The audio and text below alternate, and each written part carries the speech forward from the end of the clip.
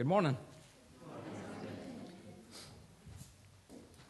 I was trying to preach with my notes off of the iPad today. I had a panic when I was driving here. I thought I'd picked up Louise's iPad. First time I think ever I've never printed off my notes. There we go. So,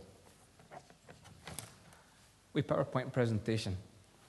I've been thinking a lot and praying a lot about the role of a father. So I've got some pictures to show you here. This is a picture of my family when I was a wee boy. Can you guess which one's me? The littlest one. Yeah, that's me. Now, it wasn't until I met my wife that something was pointing out to me. I never ever noticed this before. When I was showing Louise all the kind of old family pictures, she says, "Your mum used to dress you in a family uniform." I said, "What a load of nonsense, we did not." She says, "Well, let's look at all the pictures. There's the blue uniform, all three brothers the same. There's the white uniform with blue shorts, all three brothers the same. Here's the beige day." And I thought, oh my goodness, what did my mother do us? I don't know what the purpose was about all that. I'll speak to my mother over lunch today as to why she dressed us all the same whenever we went anywhere. I don't know. And for a wee while, I felt bad about it. I thought, oh my goodness. You know, Louise thinks it's hilarious. She laughs. Every time the pictures come out, she can't stop laughing. Tears will come down her cheeks and everything. And I thought, oh, did people laugh at us when I was young? And I thought, I'm going to do a wee internet search to see if other families did this kind of thing. And I actually felt a lot better after doing a wee internet search. Here's some of the families' uniforms that I found.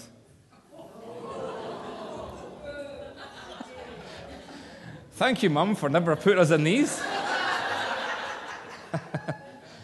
And then we get to some themes. The pink theme. The 80s were not kind, were they? There's the pink team. I think we've got the blue team now. Hopefully they're from Hawaii. They're all Hawaiian shirts. The red team. In fact, there's a lot of red teams. Check these guys out. And then here's their cousins.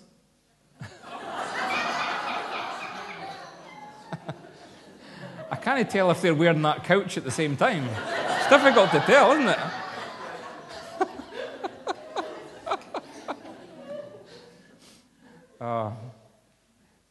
And if you can't pick a colour, wear all the colours. Modern one. Here's one of my personal favourites. Where's Wally?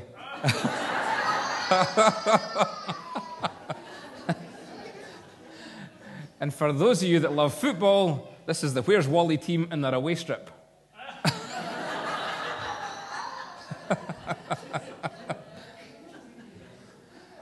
Family, you got to love it.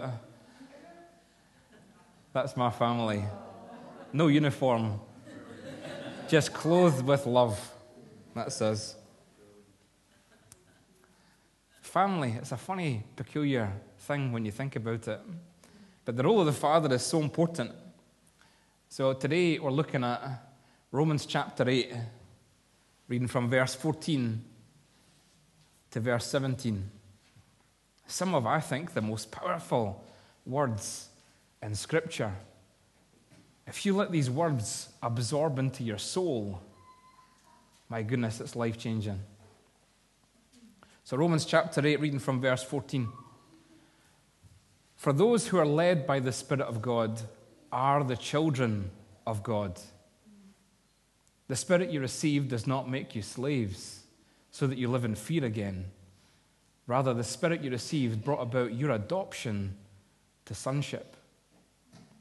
And by him we cry, Abba, Father. The Spirit himself testifies with our spirit that we are God's children. Now, if we are children, then we are heirs. Heirs of God. And co-heirs with Christ, if indeed we share in his sufferings in order that we may also share in his glory. Amen. What powerful words. What powerful, powerful words. We are the children of God. The children of Almighty God. You are a child of God. Do you know that?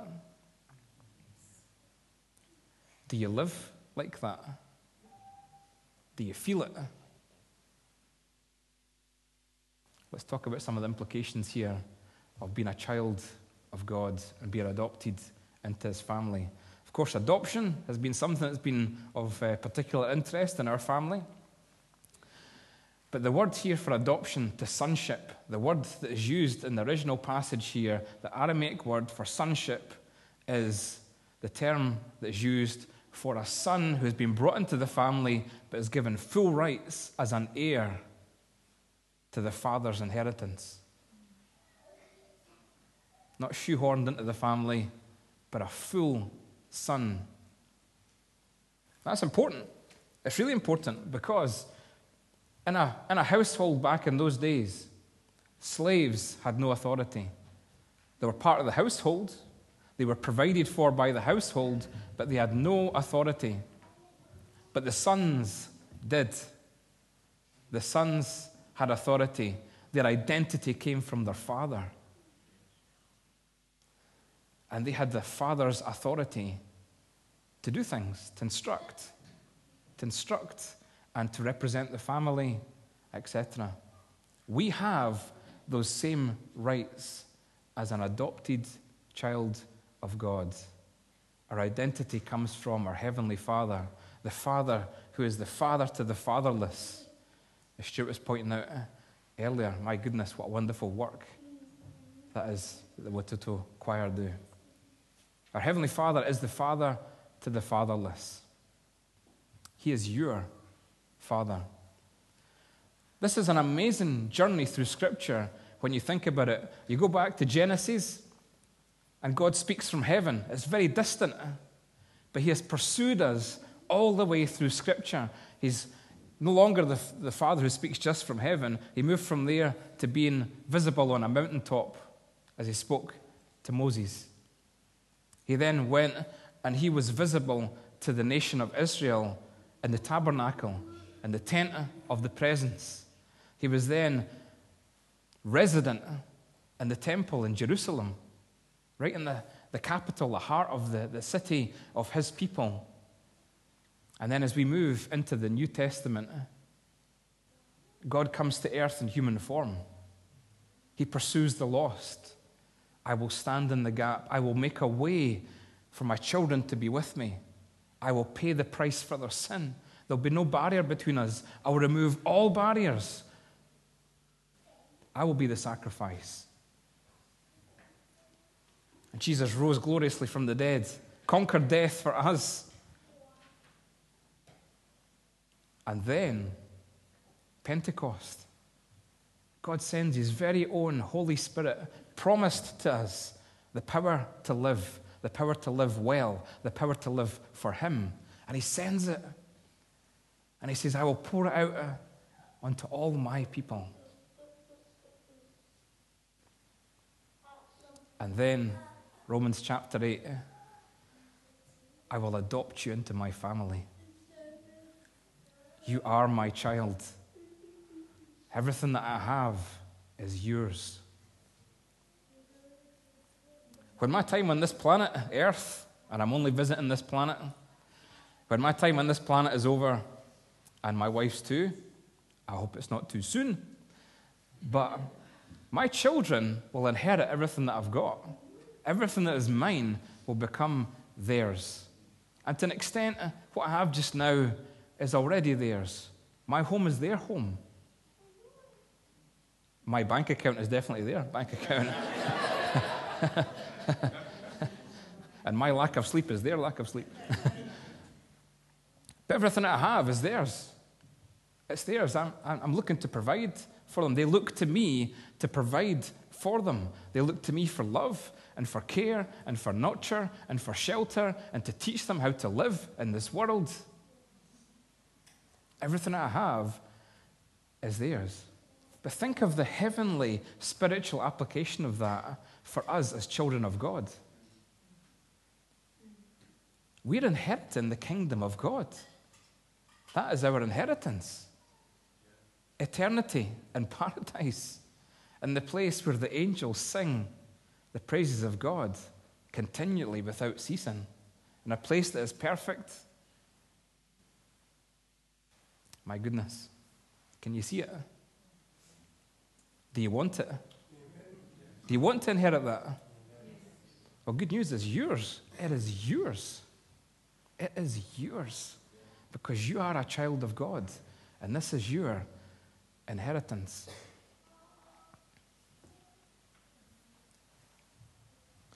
There's so much that I could refer to about my own children and just reflecting on the role of a father and, wow, the role of God as my father.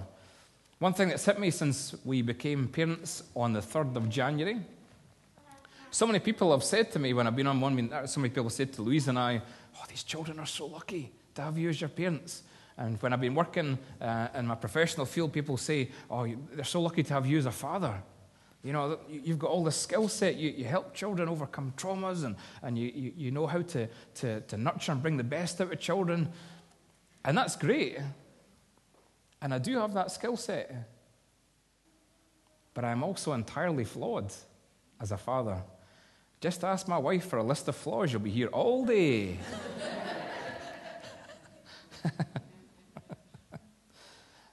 Ask my mother and she'll say nothing because she thinks her son's brilliant. But I am entirely flawed. I am human. And I will make mistakes. And I make mistakes every single day. But how lucky are we? How lucky are you that God is your heavenly Father? How lucky are you? Has fortune not smiled on you that your Father is the creator of heaven and earth?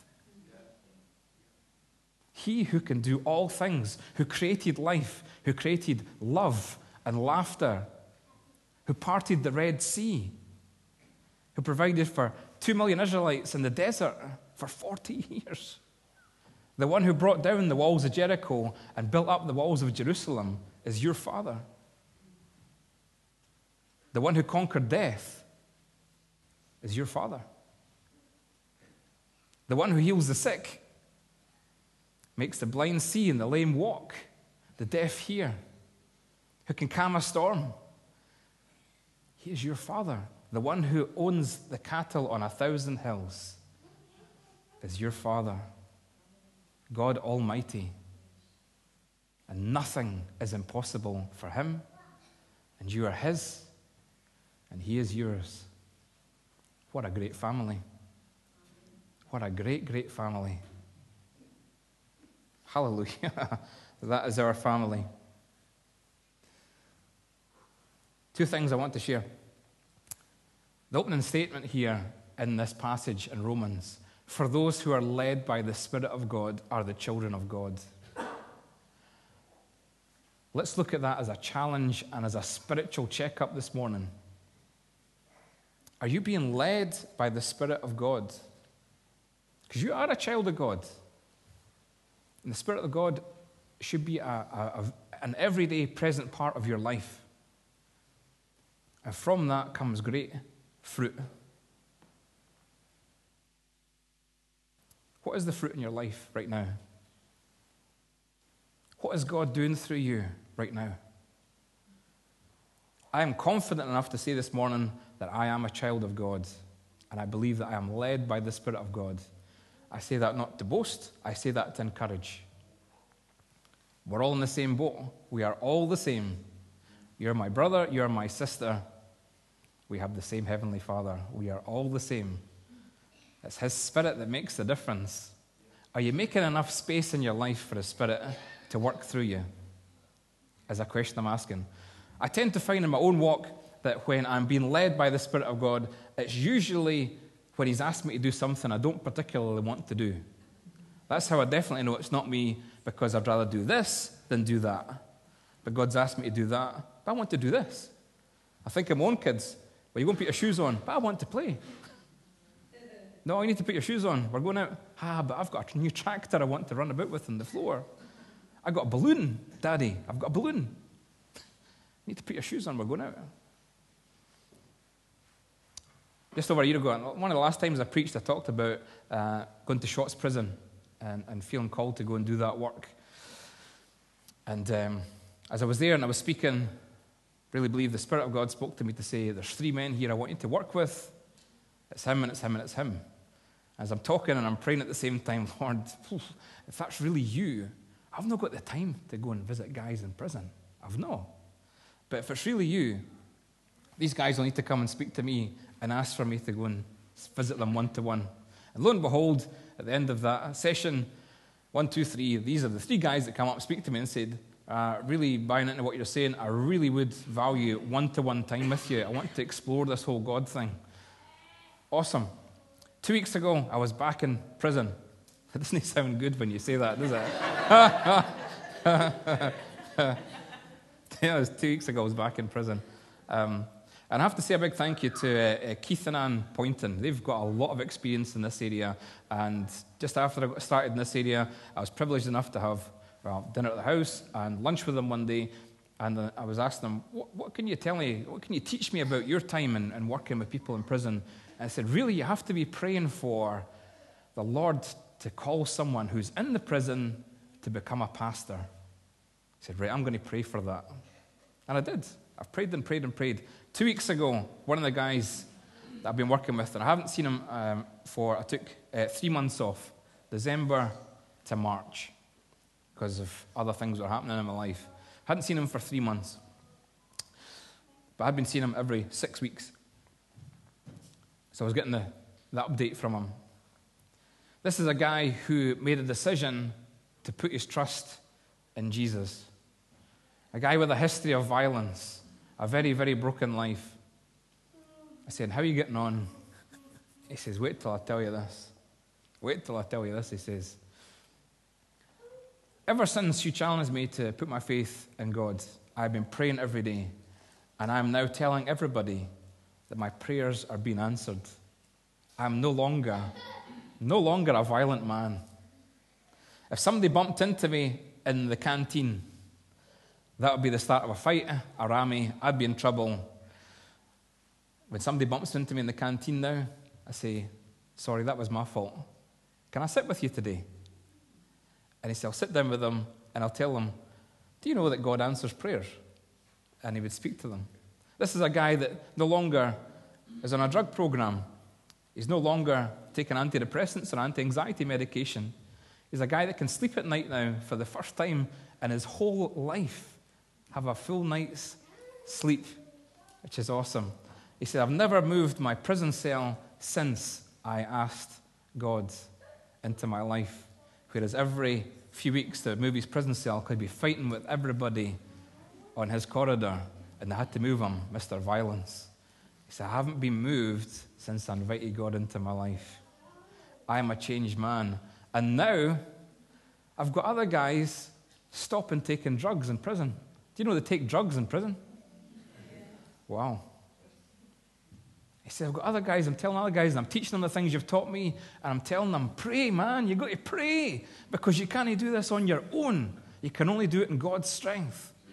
And so now, not only has his life changed, his relationships, his family's changed, he's writing to his kid, he's writing to his brothers and sisters, etc., and they're all writing back to say, you've changed. Wow, you're talking positively for the first time. You're talking about the future. This is amazing. They're starting to call each other regularly. This is a changed man. And all because I was led by the Spirit of God. God did all of that. But he chooses to work through us. He doesn't just zap people there and there. Led by the Spirit of God. I don't have time for that, God. But if you're asking me, I'll do it. Just like Stuart Jean going out to Uganda. Wow, it's a big ask. But when you take on what God's saying.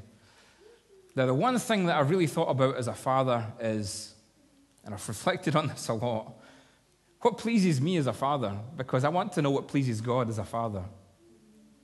I've thought about that a lot. And there's a lot of things I love about being a father. Big list. I won't go through it all. I love to see my kids happy and they're having a great time and they're laughing, etc. I love it when I walk in the door when I've been out working and they shout, "Daddy!" And as it says in the passage here, they cry, "Abba," which is the Aramaic for daddy. I get a reminder every time I come home from work, "Daddy!" When was the last time you were so excited to be in your father's presence? My kids run to me, they jump into my arms, "Daddy's home." It's great. Do you run into church this morning going, "I'm in Daddy's home, Daddy"? Why not? Why not? This is your dad's house. You're in your dad's house. It's great. But what pleases me, there's a whole lot of things. I love to see my kids having fun. We have great fun. We like to laugh. We like to kid around. I love to chase them. I love to hear their giggles and all this kind of thing.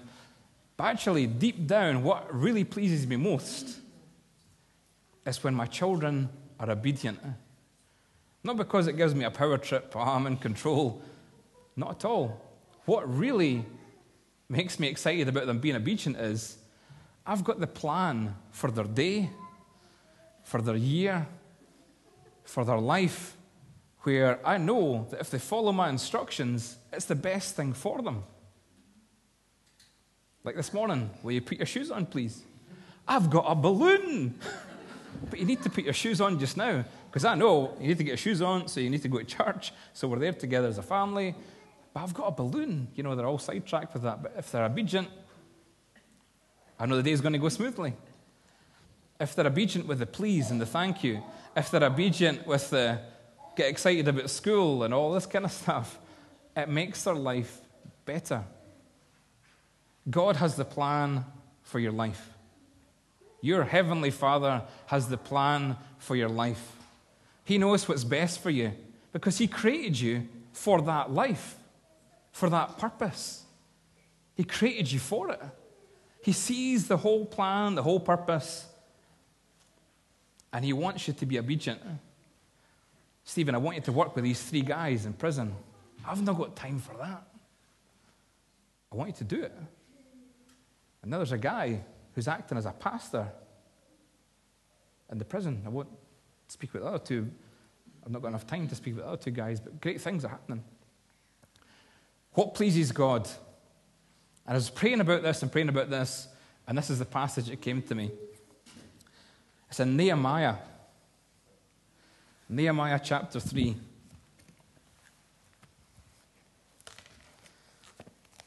Let me unfold this a little bit for you. Our obedience to God is so important. In Nehemiah chapter 3, the whole story of Nehemiah is amazing. Absolutely amazing. To give you the background, for 150 years, the city of Jerusalem has been in ruins. The Babylons took over, and just as a kind of mark of dominance, they put the city into ruins. They knocked down the temple, they knocked down all the buildings, and they reduced the walls down to rubble, or half height with big holes in it and all this kind of stuff. A terrible, terrible blight on the life of Israel. Powerless, overrun by their enemies, and their city in ruins, Jerusalem in ruins. And one day, an Israelite living in the Babylonian palace is the cupbearer to the king, a very trusted position. Actually, out of all the Israelites, he's probably got one of the cushiest jobs, where he lives in the palace. He's got a lot of authority from the king. He'll be running a whole lot of stuff. He'll have a very good life. But one day the Spirit of God comes upon him and he weeps for Jerusalem. God put this in his heart, this child of God. God's Spirit made him weep for Jerusalem. And he went in to give the king his wine one day, and the king basically said, "What's up with your face?" He said, "I cannot be happy." He said, "I've never seen you unhappy before." He said, "I cannot be happy when my people's city, my God's city, lies in ruins." And then the king, the Babylonian king, says to him, "What can I do to help?" And Nehemiah prays in that moment, seeking his father's will. What did I say, Father? There's a door just opened. What do you want me to say? And he says, let me go and rebuild the city. And the king says, okie dokie, let's do that. I will place you as governor of Judah. I will give you all the resources that you need. Financially, this is my province, Judah. Let's go and do this. Now, the walls of Jerusalem were in ruins for 150 years.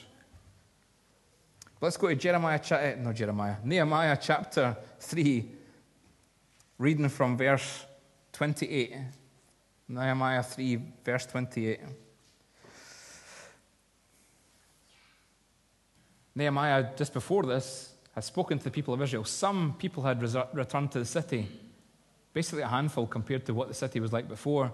He spoke to them, and he spoke to the Israelites that were scattered round about, and said, this is God's time for us to rebuild our city, our holy city. God's saying it's now. And so people rise up with them, and they go back, and they go to Jerusalem. Even amongst a whole lot of opposition, where the enemies are round about them, they all decide to go and build. Nehemiah says, we'll rebuild the walls, we will fortify the city. And so the guys are building with a trowel in one hand and a sword in the other, because they're right in the enemy's camp. There are 3 other nations right round about Jerusalem who are wanting to go in and thinking, right, we don't want to see the Israelites raised up again. Let's go in there and get rid of them. So they're building with a trowel in one hand and a sword in the other. It says when they go and fetch water, there's guys go with spears with them to protect the guys, just in case they get attacked. How did they rebuild the walls? Here we go, verse 28. Above the horse gate, the priests made repairs, each in front of his own house. Next to him, Zadok, son of Immer, made repairs opposite his house. Next to him, Shemaiah, son of Shechaniah, the guard at the east gate, made repairs. Next to him, Hananiah, son of Shelemiah, and Hanan, the 6th son of Zalaph, repaired another section. Next to them, Meshullam, son of Berek, made repairs opposite his living quarters. Basically, everybody worked on the bit of the wall outside their own house. And let me take you to Nehemiah chapter 6, reading from verse 15. So the wall was completed on the 25th of Elul in 52 days. 52 days. I'm going to keep saying that. 52 days. This is important. When all our enemies heard about this, all the surrounding nations were afraid and lost their self-confidence because they realized that this work had been done with the help of our God. I've got some experience of building walls. 10 years ago, just over 10 years ago, my 2 brothers and I, we started building houses. We bought farmsteadings, buildings that were 150 years old and run down, and this is one of the walls that we had to rebuild. In fact, we had on this site 10 houses that were all stone, and I worked out last night, we had 280 meters of stone wall to build up. So here we are. Looks a bit of a Humpty wall, doesn't it? But here we go. I had a team of 8 stonemasons working on this. 8 skilled guys. But the stonemasons alone are not enough to get the job done. We had to have joiners there as well, who would build formwork and temporary structures to support the stones that's going in place. On top of that, you can't just build a wall with stonemasons and joiners. We have to put up things like scaffolding, big temporary structures, so that we can get up and access into places. We had to order materials for all of this. I had to source, our stone came from Yorkshire to match the stone for these walls. The lime mortar, we imported it from Portugal because it's the best lime mortar in the area, but it's really the only one that's particularly good. The other ones have got too much cement in them. I want to go into too much detail here. But all these materials, and we had to order, when I ordered the stuff from Portugal, it took a month to get here on a boat. A month. But eventually, after 18 months, we built 280 meters of walls and built beautiful things like those houses and those houses and those houses. 18 months of a lot of money, a lot of organization, a lot of skilled guys, 18 months to build 280 meters of stone walls.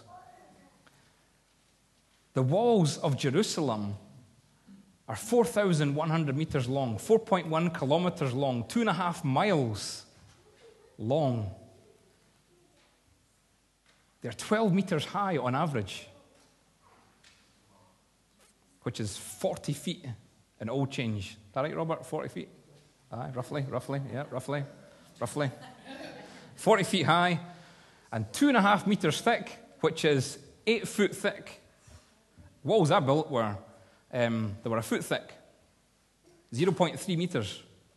And the tallest point I worked out was 9 meters tall, and that was the big peak that way. That's 9 meters tall, but most of it was, like that section there, mostly was 3 meters tall. 18 months it took us to build that, at a cost of about £500,000. It's a lot of money. God accomplished 4 kilometers of walls in 52 days. 52 days. To put that in comparison, the Ottoman Empire, 1,000 years later, the Ottoman Empire took over Jerusalem after the Crusades, and again, the walls were down, they were in ruins again. It took them 4 years, and that was one of the main focuses of the whole Ottoman Empire, 4 years to rebuild those walls.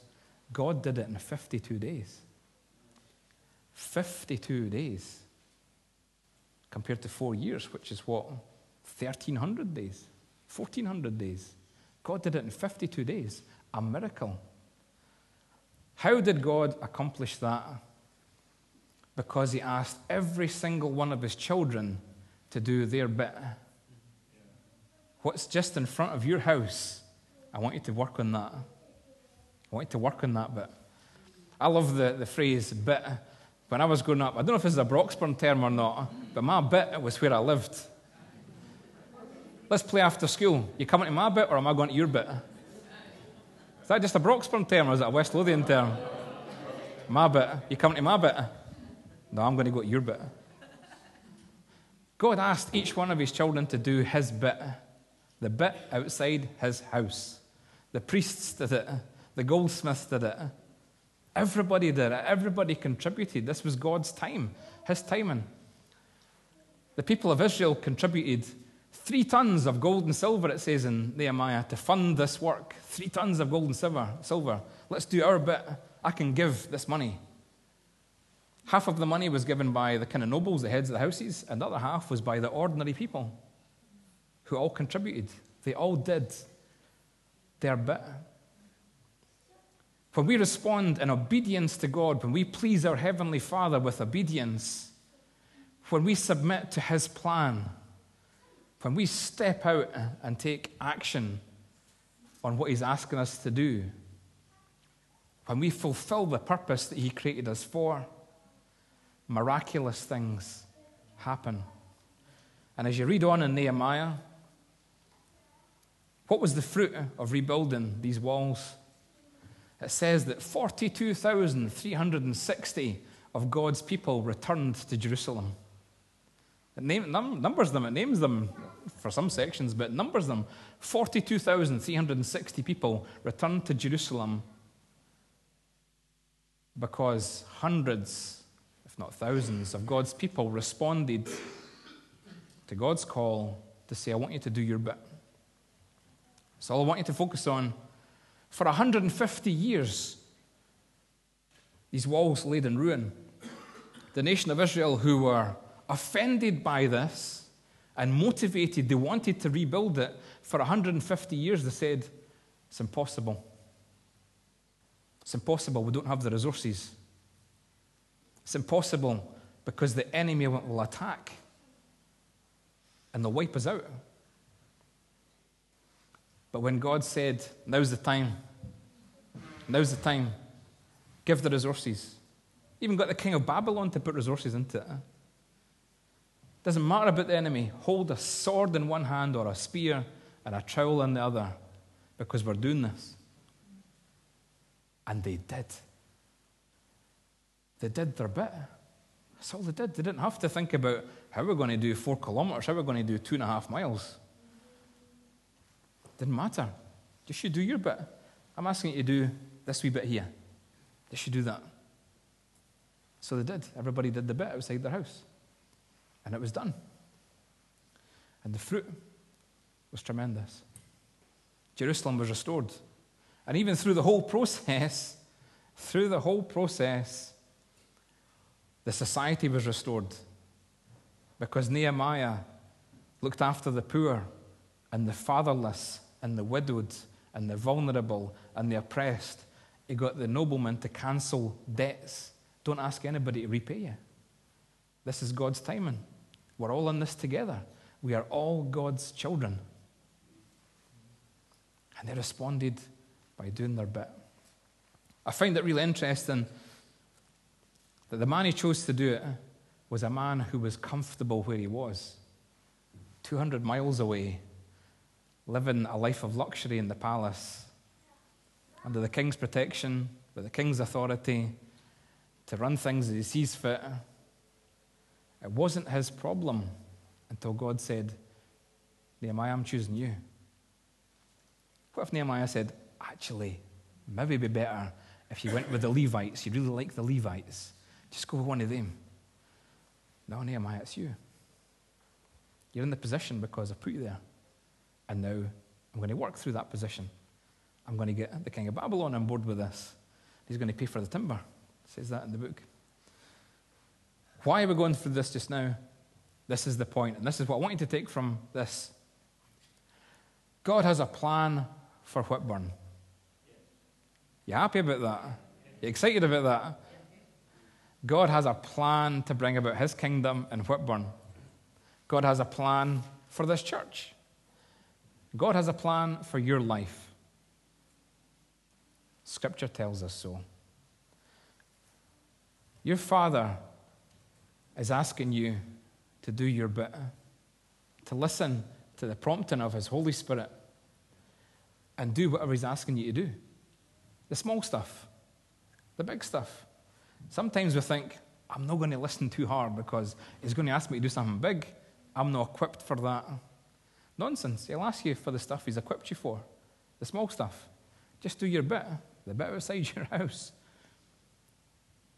The SLT, the senior leadership team here, have been investing time into looking into growing church on the back of Stevie's sabbatical. We're doing some teaching, some learning, and it's been fantastic. And one of the books we're reading just now, where it says, when we're reading from people who have grown churches, this jumped out at me big time. It says, God has already put into your church the people, the resources, and the gifting required to bring about the kingdom in your community.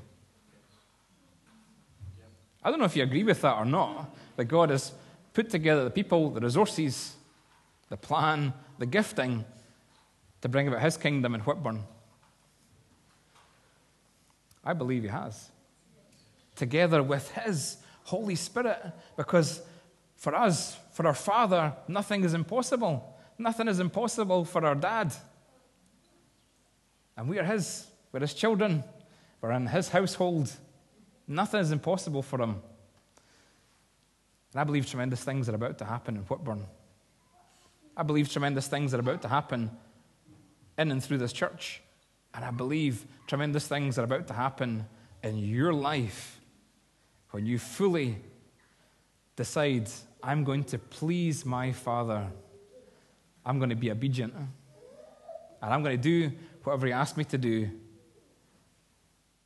because that's why I was made. Amen.